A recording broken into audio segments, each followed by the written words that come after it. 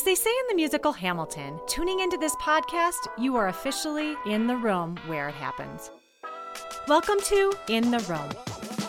Hosted by Canvas Credit Union President and CEO Todd Marksberry, In the Room focuses on the journeys and advice of CEOs and owners, alternating between Colorado organizations and credit unions across the world. Join us as Todd and company demystify leadership and explore the many rooms leaders occupy. You're listening to In the Room. Well, good afternoon and welcome to our podcast In the Room with Todd Marksberry. Today I'm really excited to have a dude, a cat, who is considered a credit union rock star and a technology expert. You know, normally those two don't go together, but he is that and many other things. Mr. Steve Williams, welcome to our podcast today. Hey, Todd, everybody at Canvas, thank you. Thanks for having me. Love being in your corner.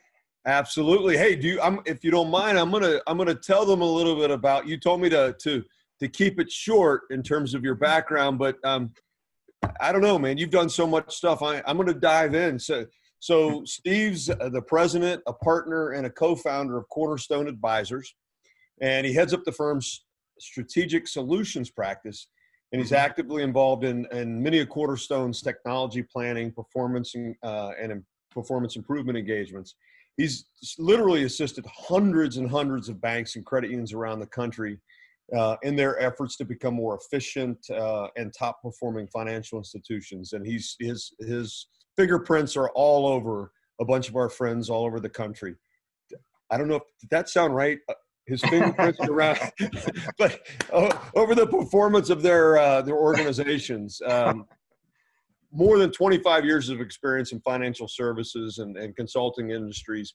And just, one of the best and brightest in our industry. And again, a friend to so many credit unions and a trusted advisor, if you will.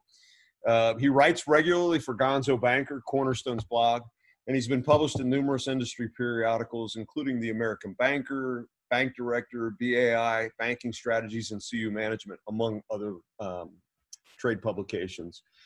He's a good dude.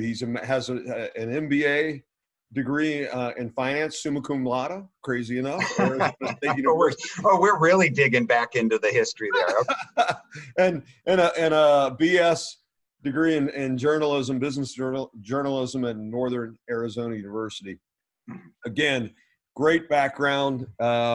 Steve, again, welcome. Do me a favor. Yeah. I told them a little bit about your background, but tell us about, in your own words, your journey as far as, what led you to where you are today and what you guys are doing. Yeah, I think like everybody, accidents and doors opening, but I like to joke, journalism, wanted to write the great American novel till I found out what journalists make doing obituaries in Montana in 1986. So I went back to graduate school and there stumbled into banking. I like to joke in 1988, I was the smart young kid who understood this new thing called the personal computer. So I had a lot of leverage around the bank. Now I'm the old guy who doesn't get analytics, AI, and other things out there. So it's fun to watch what happened. And I stumbled into consulting during the S&L crisis when I was a banker and ended up over at Arthur Andersen. And I like to joke, Todd, I'm old enough now that this will be my fourth banking crisis. And you can do some pattern recognition and maybe not be as panicked, but there's interesting times ahead. I think what I like to tell people is my only qualification for the last 25 years, I've spent 100 days per year out on the road, at least in the trenches with institutions, and have really come to appreciate how complex this industry is, but when done right, the value it can add.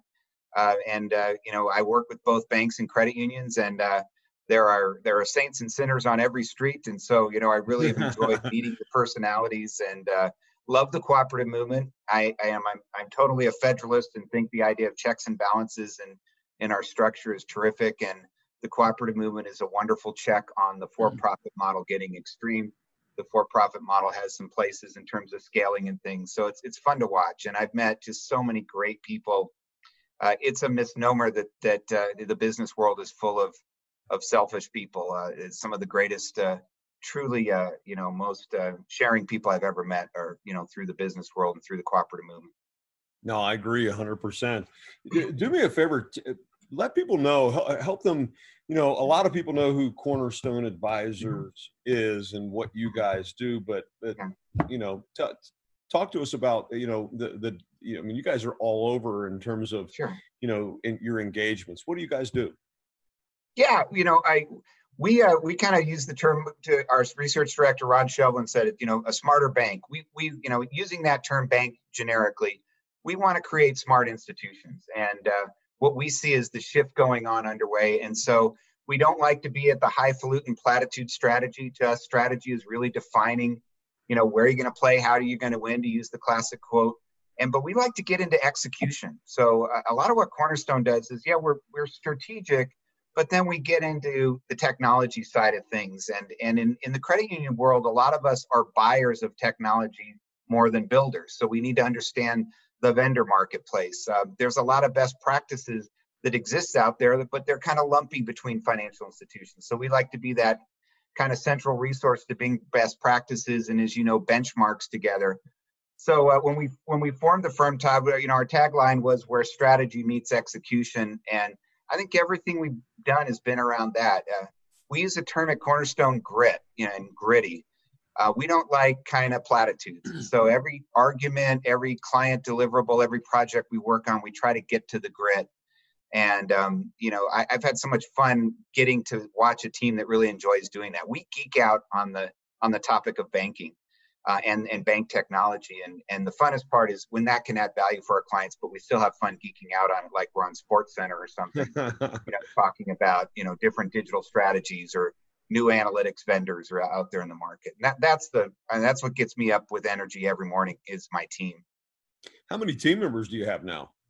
We have, including our sister company, Pure Metrics, that does our benchmarking, 85, and soon be knocking on 100 with our growth plans, and started with 7 of us in 2002. So it's been a fun ride. And I just can't emphasize the diversity and quality and craziness of every team member we've added. And that triple school of a very, hard work ethic, great smarts, but also very humble people. So it's fun. So let me ask you this question, given that you have that number of folks, and I'm very aware of the fact that you do have, there are a group of those amongst those people who, like you, are out and about and right. in airports and hotels and cars. But for those people who are back sitting in an office or were sitting in an office, how did you guys, you and the leadership team, approach this whole COVID-19 thing in terms of the safety and wellness of your team? Yeah, it was really challenging, to be honest with you, because we've always been client driven. If you tell us the board meetings, at 11 a.m. Saturday in El Paso, we're going to be there.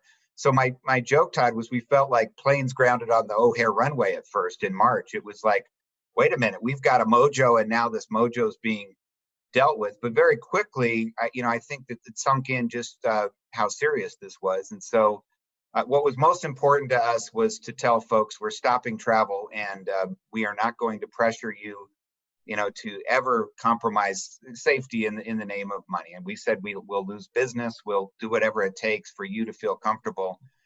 We tried to give that message as much as possible. Candidly, you probably had what we have from some team members is, I know you're saying that, but I want to go, that kind of thing. And we had to do that very sparingly. We closed our office, last day was the 12th of March. So like everybody went to a virtual environment very quick, but being consultants, candidly, we were kind of spoiled. We all had laptops, we all had Zoom licenses and WebEx licenses and GoToMeeting licenses and Blue Jeans licenses. So that didn't take long for us. What was really, what was, I think the hardest part was we didn't want to be tone deaf to the fact that 100% of our clients were in business continuity mode. And we had our business to run, but we needed to give them time to absorb what was happening inside. So it was that delicate art of how do you reach out but not be distracting. And it was very important. We told our whole team, please don't be tone deaf to what's going on inside our clients right now. They're in a fight for, a lot of things, from their members to their employees to their stakeholders. And it actually went quite well. And then very quickly, all of us learned about this. I mean, we had this technology before. We didn't have this as a habit. And we didn't have kind of what works and what doesn't. And what I'm really happy about, Todd, is I did an all-day executive planning session this week over Zoom. I'm doing lots of board presentations. Mm-hmm. We're breaking up planning from, one day into 3 smaller sessions with objectives. I'm shocked how well the virtual world has kept things moving. I still miss, having a scotch with you at 5:30 after a good long day. I really miss that. I'm the kind of person, I want to be in a crowd. I want to be at a stadium watching a ball game or at a concert, or at a street fair. So I miss that a lot, but I've been surprised how well we've kept connections and kept, a $1.5 trillion industry in the credit union land moving during this time. And I'm the same as you. I want to be in the crowd. I want to be sitting down and breaking bread and fellowshipping, and like you said, having a glass of scotch at the end of a long day, and dreaming a little bit, right? Right. Let me ask you this, Steve. How has this changed? I know it's changed a lot of us in the way we're approaching business, and it's still a moving target, right? How, as a big consulting company, has it changed how you guys have approached things strategically speaking as a leadership team? Oh, absolutely. Absolutely. I think it always comes back to the first question. Any organization that is surviving and growing is figuring out how they add value and figuring out, how do they serve in order to grow? How do they serve in a way that adds value? And so we've had incredible discussions about value add and what's shifting now and how to folks, and even delivery. So, we want to be there in person, and we will be. And we're starting to with, the good old social distancing kind of meetings. But, I think it really comes down to we think what people need in the industry is it's changing so fast, but they don't need platitudes. They need specifics, and they need action, not, assessment. So our whole thing is, how do we keep piping in what we know and what we can help guide people with very quickly at the right kind of cost point. So it's, I like to joke, these days we have to be delivering that content in a lot of new creative ways. So whether that's content about what's the best way to ramp up digital sales, or what kind of use cases give you the most impact when you're just starting an analytics strategy. And we've got to figure, we've got to be delivering those things in new ways. And so, yeah, we've definitely been on a strategic journey the last few months. And it's actually been fun in the sense that it really strips away that question of where do you, Steve Williams, or where do you, Cornerstone, add value? So having said that, and having consulted banks and then also credit unions over the past 18 years, what are the, given all the stuff that's been happening and that you've watched and we've watched over these past 5-6 months, what are the strategic considerations that you think, Steve, that credit unions need to be thinking about and exploring right now? Yeah. Well, I kind of encapsulated them into 5 key areas, and it's basically, 2 of them is we're entering now, and we kind of had the crucial point of this is a bank anywhere, work anywhere environment of the future. But I also like to joke, we're getting into that future, Todd, right now in a risk everywhere, earnings nowhere type of environment. So I like to ask, the final one is there opportunity somewhere? And I think there is, but it really is those shifts. I am in so many discussions right now about what does delivery look like post-COVID? How much of the branch traffic that went away comes back and sticks? What does it mean for the digital shift? And so I think that, and very candidly, we were lucky for 10 years of kind of rising up to the right growth that we didn't have to really confront the economics of our delivery system. So I think, there is, with dollars being more short, there's a huge analytic exercise in how do we stay true to our strategy and our brand, but what's the right economic allocation of capital and operating expense to branches versus the voice channel and contact center and digital? And how do we learn new ways to market? It's that old classic, are we all going to be a digital credit union only? No, I don't think if Chase can spend $1 billion only on mobile, I don't know if we want to fight that fight. But I think somewhere between the big banks and the fintechs, what credit unions and niche organizations or banks can do is really be good at who they're serving that way. Mm-hmm. And also, I'd say it's the connecting point. It's it's very hard to have a digital delivery connected to a smart person who cares, or a smart group of people who care. And so what I've noticed lately is how do we find delivery? But to me, the secret sauce of a credit union is how I connect people to that digital delivery. It doesn't mean in person. I don't believe in the old, people want to go to a branch when it's time to get advice. People love advice through, remote channels. If they have someone they trust, if they have someone who brings the context of their issue and relationship. So I think it's that, how do we bring connections in place in a digital world, not just become a faceless digital bank? So how do you think, and I agree with you on all those things, you made me think of something else. How do you think, because we're talking, thinking strategically, how do you think this is going to is affecting and will continue to affect small credit unions? Because here's the deal. What you and I were just talking about, and, trying to reimagine, if you will, the experience and how we're serving our members or our customers in the case of banks. I have friends, you have a bunch of them in our industry at small credit unions right now. They can't see the forest for the trees. And it's not because they don't want to, it's because they're like, I'm just trying to keep my head above water right now for our credit union, and we don't have quite the resources and things. And so they're different from somebody like at our credit union, given our size, where we're paying attention to those things as well, no doubt, but we're also looking out to the future and talking about the future. I have friends at credit unions, those same kind of folks that are literally like, I'm just trying to get to payroll on Friday. You know what I'm saying? And how do you think this is going to impact those smaller credit unions? Yeah, it's a real philosophical debate. I think if you just dispassionately step back and you had a panel of folks, for a Harvard Business Review case study, they would talk about what's the minimum scale to be in the game. I'm sure you and your management team talk about that. What's minimum scale?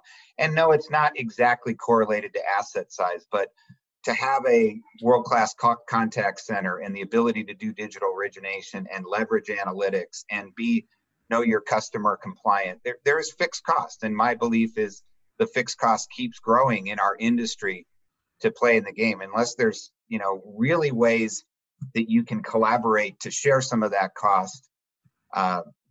There's no way but to say we have to keep growing our average cost to basically afford the freight on a fixed basis. I think realistically, this means that the opportunity for smaller credit unions to partner with larger credit unions is there. I also think that what's really important about those groups is that good organizations are going to bring that talent along for the ride.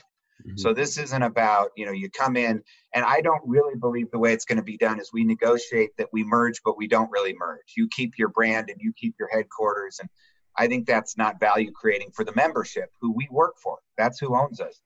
But I do think the message needs to be stronger that let's come together, and you'll have a new career path and a new role, but you're going to be part of the band and you're going to come along for the ride. And for those that are nearing retirement, we're going to do everything possible to treat you right. But I think it's the talent that can come together in a bigger balance sheet and take those resources, even headquarters. There's so many pent-up headquarter facilities of small credit unions, but I think if we could sell those headquarters and invest in digital together. So I think there's huge opportunity for more mergers, but the message needs to be talent. You're coming for the ride. We want you in, and we want you challenged. My banks that did serial acquisitions, Todd, they always picked up some of their best talent. I'd go to a $20 billion bank and it'd be, Billy came from the first bank deal and Sally came from the West Bank deal, and we're all still rocking and rolling now. But we've got kind of our lineage with our mergers. I think that can happen in the credit union side. I agree as well. It's we always like to say here at Canvas, collaboration is the gift of our space being right. Credit unions. And you just now said exactly that. Collaboration, the word that you use, whether that's, code for merger, there still are opportunities aside from merger and Sure. for continued collaboration, right? I mean, Yeah. we've got a great opportunity. We've been saying it, Steve, correct me if I'm wrong. We've been saying it in our credit union industry for years and years and years. And there was a time when there was a lot of collaboration. The past few years, you and I have probably seen not so much so. And now I'm getting on these Zoom calls with all of these credit unions of, CEOs of all shapes and sizes. And a really cool thing has happened where we're on this Zoom call and we're in the chat box and somebody will say something and then there's a chat thing that'll say, hey, can I get that? Can I talk to you about where you're buying masks? Hey, where'd you get the hand sanitizer? Or, hey, how are you closed? And I believe it has sparked this, this old school collaboration partnership. We're all a family kind of thing that's been really inspiring for me. Would you agree? I think it's an opportunity. And let me give you my perspective, Todd, in the sense that I deal with all kinds, I deal with, investment banks. I, be around people like Sandler and KBW, private equity folks, fintech folks, vendors, banks and credit unions, privately held banks with families and publicly traded banks. If we're going to talk about collaboration in the credit union industry, I think that one piece of awareness I would give the industry is that we have wasted each other's time too much in the past with politeness and supportive. And the worst thing we can do is go to a meeting and about collaboration and nod our head and say, fascinating, great opportunity, we love it. And when it's capital call time, nothing, not even a return phone call. And then when something's just a bad idea or not performing, we keep it on life support.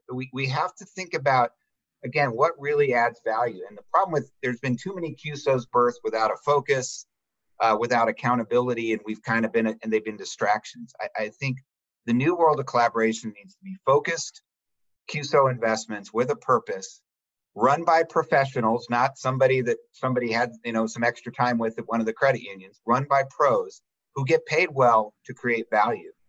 And then we hold that, all of us, accountable for our commitments there. I don't give us a track record in A. I mean, the birth of Cuddle or Co-op or PSCU or CUNA Mutual, those are great, greatest hits of collaboration that created value. Prime Alliance, which ultimately got sold, as you know, to Mortgage Cadence Accenture. Mm-hmm. Those were all greatest hits. But for those, there's another couple hundred of, kind of lame performance. We got to improve our hit rate, but I totally agree with you. And I think candidly, there's a new breed of executives out there who really see this, who are ready to kind of operate that way. Well, I agree with you. Ironically, earlier today, I serve on the Mountain West Credit Union Association board, and mm-hmm. this week we've leveraged all the things that you and I have been, a bunch of things you and I have been talking about earlier as far as Zoom calls and things. We had our virtual planning discussion, mm-hmm. our strategic discussions in 2-hour chunks this week. And essentially what we are talking about is what you just now said. It's like, hey, we have this trade association, and then we have the service corporation, and right. And then we have this foundation over here. How can we, as a trade association, if our first, last, and always priority is advocacy, politically mm-hmm. advocating on behalf of credit unions in the community, et cetera, then, hey, by the way, how do we leverage the service corporation in order to support that, rather than, hey, here are a bunch of trinkets we're going to sell over here. And by the way, we don't have professionals run. And I'm not saying that about ours, but, we're looking, and we sat and we had this conversation. And to your point, I believe this time, a lot of people are saying, let's take a fresh look at how we've been doing things. We've been, what's that old, a little bit fat and lazy or complacent or whatever. Yeah, exactly. Well, and I think you're right, Todd, that I really believe I've met a lot of service corp heads within both bank and credit union trade groups that want to get something going. They're like, why can't we tap the value of collaboration? And I think what's important is that strategy. We've got to not do everything, trinkets, as you call them. We've got to pick a few things where there's a real demand and we can get the right kind of commitments from the participants. But in the past, what people didn't like was this idea of I need to participate through obligation. Buy your bread from the league because they need the money. It's not going to work. I think defining those values, and then again, if I'm going to be a board member, I'm going to participate. Don't go nod your head and not be game in. If you're not going to be game in, tell them why in the meeting right then, so we don't waste each other's time. We each have 2,000 hours a year to give to transformation. Don't waste each other's time being polite. Hey, Todd, it's kind of cool. That's cool what Tansley dreamt up. I'm not investing. We don't. I'm going to tell you right now, I'm not investing, and here's why. Well, then we could get to a real discussion. Well, what if we did this? So I think that's so important, and we will help out our service corp executives if we act that way from a governance standpoint. No, absolutely, absolutely. I will say this particular week, as we had these conversations, and we had the leadership team from the association and our service corp and our foundation, and they're wonderful, wonderful people. They were a little bit shell-shocked during all of these conversations, because really what we were saying is listen, we want to, shame on us if this COVID-19 shut in, everything has changed. Shame on us if we don't learn from this. Shame on us if we go back when we get on the other side of this and go back to doing things the same old way. Let's be bigger, better, faster, stronger. Let's really work on that and be focused. And again, they were a little bit shell-shocked, but you could see as at each 2-hour session, you'd see them start to get a little bit excited, and there's a little hop in their step, right? And when you began to pull them into that conversation, you could tell they were like, put me in, coach. Yeah. Right. Yeah, let's do it. And so a lot of cool things. Yeah. One of the great paradoxes in our industry, though, is that the ability to generate ideas is insatiable. The resources to execute is what we have to, guide them through. And so I think prioritizing opportunities, and both from a, kind of a cost or a ROI, but I want to use a term I learned from Greg Mitchell at First Tech Credit Union CEO, great guy. They use a term at their team called return on effort, meaning, we may have the money, but we only have so much time and so much management bandwidth to get something done. So which of these opportunities has the highest return on effort, that we can get done? And I think prioritization is hugely important right now, both at the Canvas Credit Union level and at the industry level right now in terms of collaboration. No, I agree with you. And you just made me think of something as it relates to you guys. And I know, Steve, you and I are, well, I know I am an adequately intelligent guy, meaning I'm average at best, but I have incredible people who I get to serve alongside every single day who are like infinitely smarter than me. and can, as I always say, they can run faster and jump higher than me. And our success has everything to do with that. Do me a favor, brag a little bit, if you would, about the Cornerstone team. Oh, thank you. I'm so much appreciate you guys giving me the next 4.5 hours. It'll be wonderful. Now, it's that grit. It's everywhere I turn. If I look at my contract group run by, our contract group, I should say, run by Bob Roth and Ryan Rackley, they wake up every day and they are embedded in this vendor ecosystem, and they don't view vendors as enemies. They view them as partners we have to get to the right deals with. And so, what I love about that is the ability to add that value, make sure that the level playing field is level for our banks and credit unions, and it takes a lot of work. They wake up every day at 7. They're on the phone with New York, and they end about 6 o'clock Pacific time. When I look at some of the folks in our channel and payments areas, Brandy Gregory is an example of our payments person. She can tell you everything about Visa TPS and First Data and WorldPay and FIS, and it's like talking to Barkley about the NBA. So I love that. Our lending folks, Daryl Jones and Joel, Bruce in the lending area. It's just I can name 100 people, but it's their grit, and then how we can bring that together, because they have to spend all day in one little domain and they can barely keep up. So we always say to ourselves, if you were a CIO and you woke up in the morning with 2 emergencies, 1 big project to finish, and a new strategic planning meeting with your peers, how do you stay up on all this and be able to execute. So we just feel like it's our job to bring that grit, not platitudes. And what I love is when I can bring those folks in and I look smart. I mean, I'm basically Don King bringing the prize fighters in. I'm like you. I'm about here. And I had to laugh so hard when you called me technology expert. But that's the fun part. What I think I can do is, and maybe piece it together. And here's what this credit union's struggling with. Here's the expert I need to pull in to have them talk to. And that's just a blast.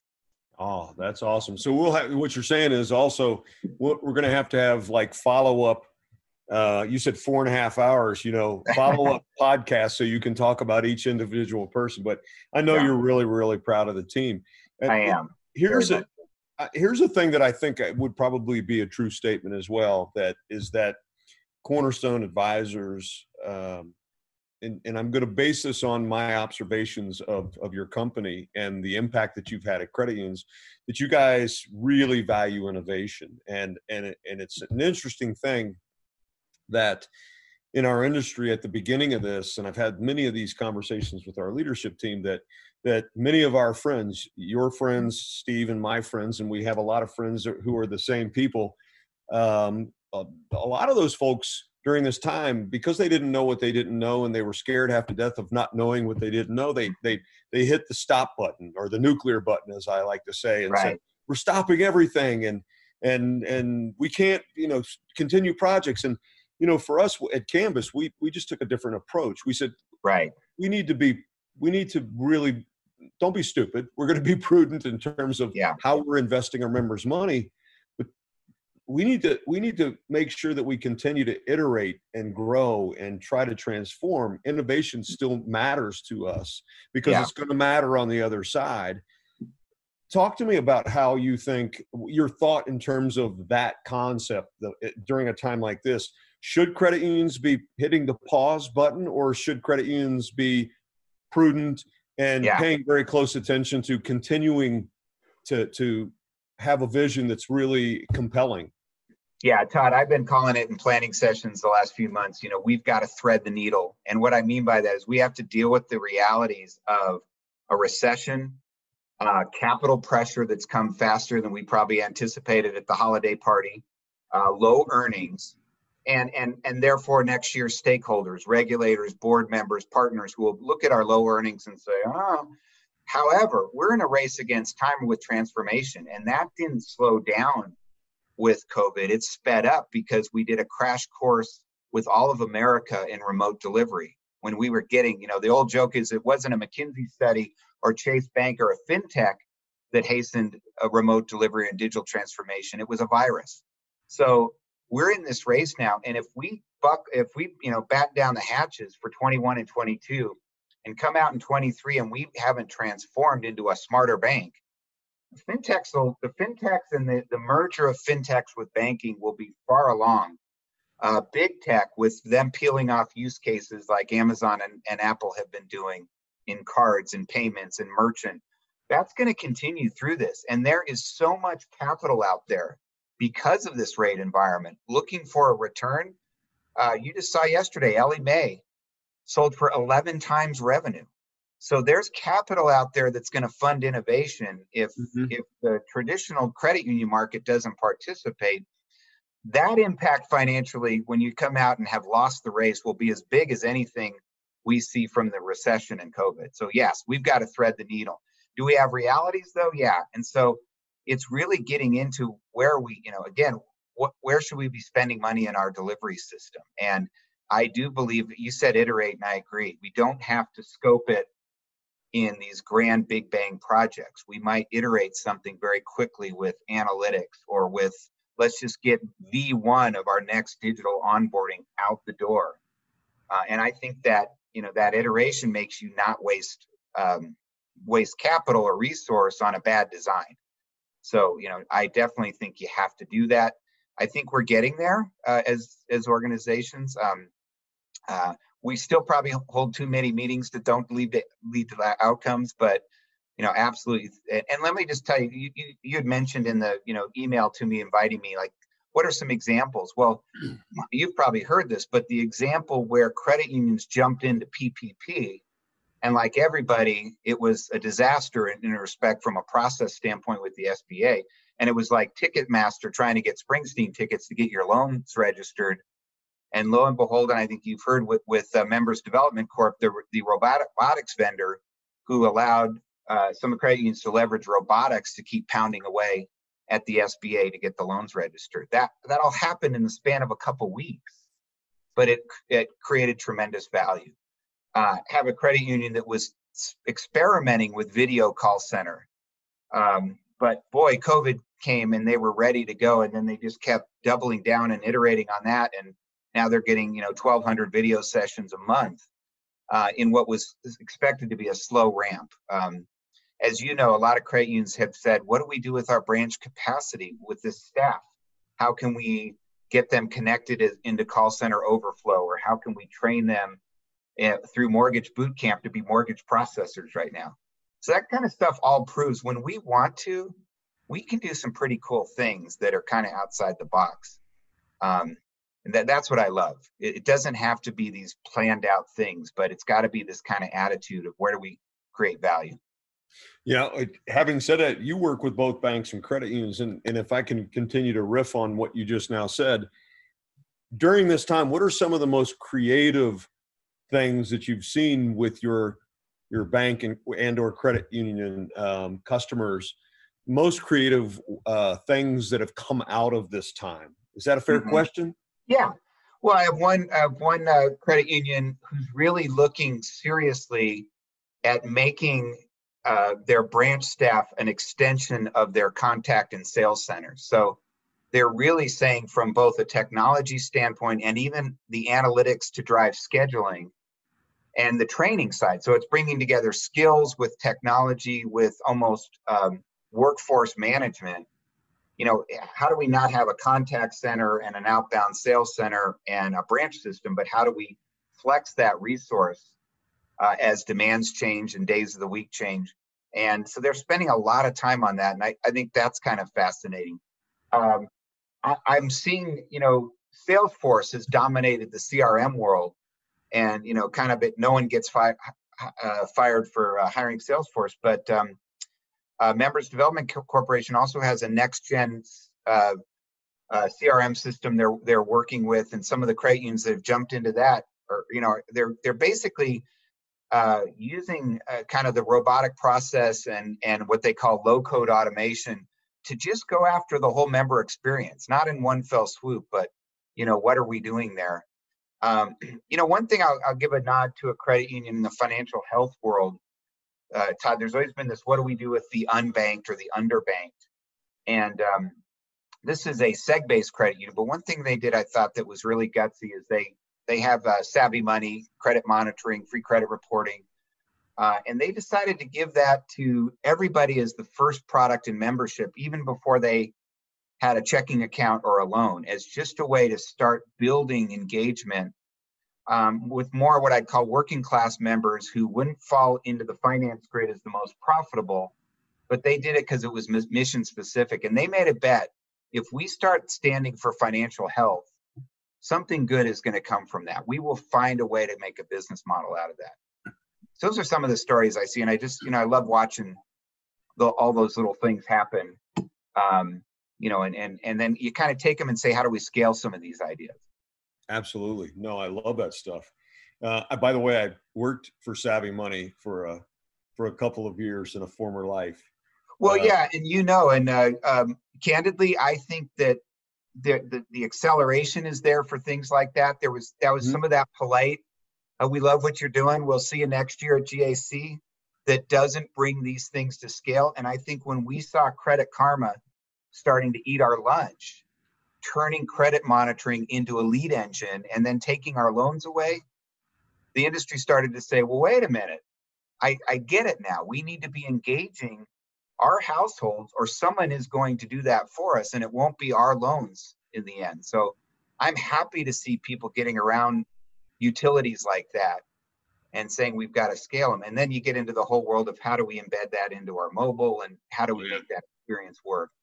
But there's no shortcut to that kind of, let's just get our hands dirty and figure it out.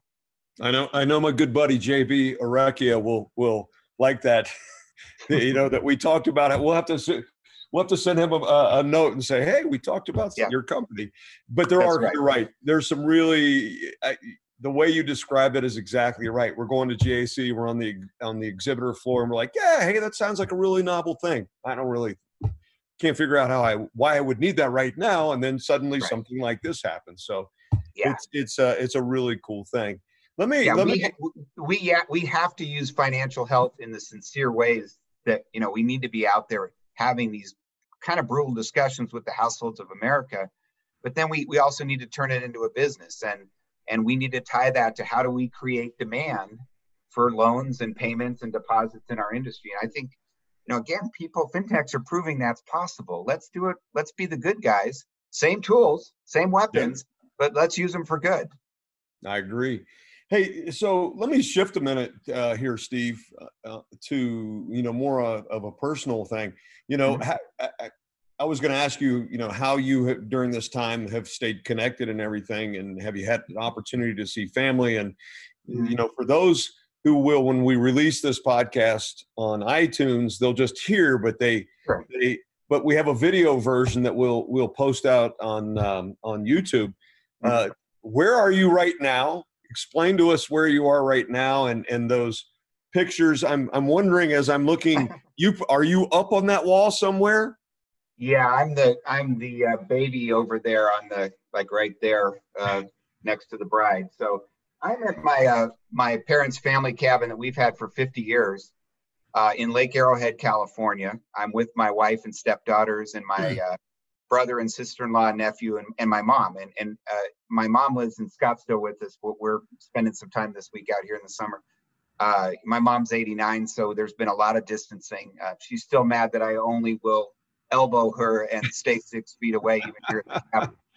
But yeah, that's my mom, my father up there, my mom with my two brothers behind me in that picture. And yeah, this has been our place of wakeboarding. When I have daughters, grown women. When we were growing up, it was, wakeboarding. And the tradition was every summer I'd make a CD called Summer Rock that we had to listen to while we wakeboard. Therefore, I brainwashed my kids into all classic rock and heavy metal, and it's been a wonderful journey there. So they still listen to that, and they want to come up and go boarding, and I'm teaching my stepdaughters how to board as well. We would be kindred spirits in that regard. Growing up, my kids, my four kids who are adults now, you put anything on, they're like, we play that, name that band. They win all the time, with all their friends. They're like, hey, Kansas, Styx, Journey, Queen, Led Zeppelin, Stevie Wonder, Earth, Wind, and Fire. So that's a cool thing. Yeah, I still claim to be the champion of credit union rock trivia. John Best gives me a real run for the money. He's darn good. So we'll have to have a competition sometime, Todd. I'm in. Hey, so how have you? What are other ways that you've stayed connected with people around the country? I mean, very obvious Zoom calls and the like. But. You know what I found? Yeah, and certainly we've I probably talk to 4 or 5 executives like this a day, so it's kind of fun to be able to see. And actually, a couple of weeks ago, there was, when the cases started to really explode again in America across, the Southeast and the Sun Belt where I am, there was a bit of look of kind of tiredness on the faces a few weeks ago. I think what happened the last few weeks is that what everybody said is this is no longer about delay. This is how we run our business. This is our life. We have to find a way to just change our attitude and get a new sense of energy. And so, I think just talking through that with folks and always talking the personal side helps as well. One thing I've noticed is just a lot more texting. I think informally, without all the channels and the, dear John, it's good to see. It's just, I've had so many, hey buddies, hope you're doing okay. Saw the riots. I hope you're doing okay there. It's just, I've found texting with CEOs and executives is a lot more informal right now. And it's kind of to the point. So we know when to get on a Zoom and when to do a business email and when to just text a buddy and say, thinking about you. So that's been, part of it. I think it's been hard to connect candidly in some respects. Like I said, I missed the concert and the ball game and the conference and the after dinner and the board dinners. I miss a lot of the directors I know who are also diverse in their backgrounds. And, I get this crash course in what's going on in the world through, meeting 200 directors for dinner a year across different credit unions. So missed that.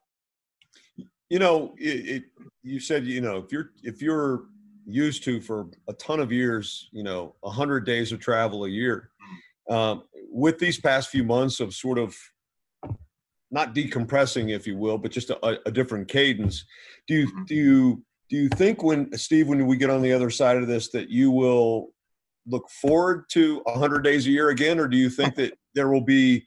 No, I think there'll be a mix of that. Yeah, you're right. I'll be anxious to be with people.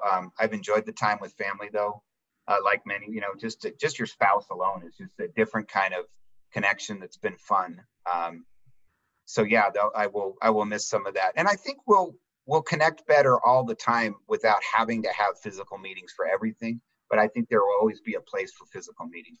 But I think the connections are going to be stronger now that we've had this network of real time, that you've mentioned that's happening with executives. That there's a new form of connection that's going to augment the in-person. And I think that the connective tissue will be there easier while you, you strengthen it with physical meetings, but you don't lose it, but with tools like this. What's that, Steve, that one thing when we get on or things, and you've mentioned live sports and music and concerts, and mine would be right there as well. Are there other things? What are some of the other things that you're looking forward to? You mentioned having a scotch with a good friend. Yeah. What are those things when we get on the other side that you're going to be like, man, I'm really looking forward to that? I do like, music. I love to go out.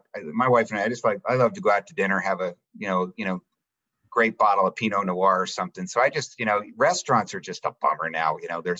We were outside at picnic tables last night, everybody in masks. It's just, I miss vibe. I miss the energy humans give each other by creating experiences and tasting great food and hearing great music. But what I do miss, I miss the JW Marriott at GAC, where you can have a honeypot of what's going on with smart people and, with a little liquid courage, but you can get so much perspective so fast by being at a place like, a conference or a show where you're meeting smart people and you're kind of saying, what's going on? And there's just something about being in person where the flow is even stronger. And so, I take a crash course in the industry every year at the JW Marriott in DC. It's the honeypot of what's going on. It's crazy. I've used, I actually have made reference to that particular right there, sitting with at night after everybody, as you know, right. We spent a day either on the exhibitor floor or in general sessions, right. and then we take board members or we go meet partners for dinner. And then where do we all go? We go back to the Marriott, and it's like everybody converges. And funny enough, I told a story, Steve, in one of our very first podcasts, last year, that I'm sitting there, and it was in the evening. You know the scene. And we're just jammed up, and they never have enough bartenders sitting there to take. I want to reorganize the bar while I'm there, like, you idiots. Don't you understand management science? But that's another story, right? And we're process guys. Come on, man. Right. And so I remember I was standing at the bar like 6 deep, right? And I finally had made my way up to all I'm doing is trying to catch the eye of the bartender who's trying to avert contact from everybody. And then while I'm sitting there, this dude taps me on the shoulder, and I turn around. I don't know who he is, and I'm like, "Hey," I said, "Hey, I'm sorry. Did I like step in front of you or whatever?" And he's like, "No, man. Hey, so you don't know me? And he says his name, and he goes, "I'm from such and such credit union." And I'm like, "Okay, where's this going?" He goes, "Hey, man, I really dig your podcast." Like, what? But it was so much fun, because then I turned around and I'm like, man, that's really cool. I think I kind of suck at this podcast thing. I'm still learning. And he's like, no, it's great. And I have friends. Awesome. And no kidding, it's Tansley, who's over to my left, knows.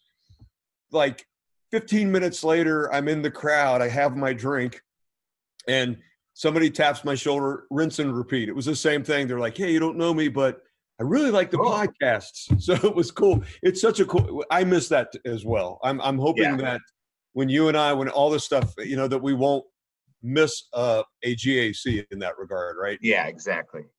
Good stuff. I love it. No, it's when we started Gonzo Banker, it was a bit of the same thing. We could, it was fun to be authentic and just say, this is what we're thinking. We don't want to put on airs. And it's just fun. To get a letter from Australia saying, or an email, just, hey, love and to make contacts around the world through content. And so I think that's one of the things that we can learn, even when it comes to how we connect with members, or just be real, have something to say, be specific, but really engage them. And you don't have to put on your work face to add value in the workplace, So I think that's a real, and congrats to that. I think people like the ability, people have an innate sense of wanting to connect. It gives them, a place on the map where they are. And so I think that's a great story you told me. Yeah, thank you.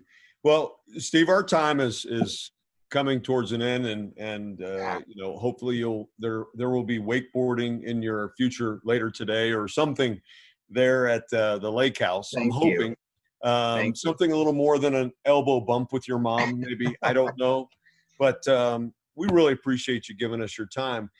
I want to ask you one more question, if you don't mind. We're very fortunate. When we started this, the concept of this podcast was about giving young leaders, or leaders in general, somewhere in their career journey, whether they were starting out and they are thinking, maybe I want to be a leader. They're on that path, midway, and they'd like to be a CEO or what have you. We've had a lot of those folks all over the country, and they're always listening for advice, if you will, and a story from somebody like Steve to, hey, here's something that you need to be thinking about on your path, on your journey. What would you share with them? A bit of advice as a technology expert and a, music expert. And that's a great one. And certainly there's plenty of better mentors to say something. What I might be able to contribute is, when you think of leadership and you think about how financial institutions need to get from A to B, and I'd say from what I would call legacy institutions to smarter institutions, use our Cornerstone terms, managing horizontally, leading horizontally is probably more important than leading through the hierarchy. And so everything we're going to do, from analytics to member experience to enterprise risk, is a horizontal strategy. So you have to be really good at connecting with peers, at making your case and building commitments. And a good leader in today's world in a financial institution knows how to grab commitments from people they have no authority to tell. They have to sell ideas. They have to sell projects.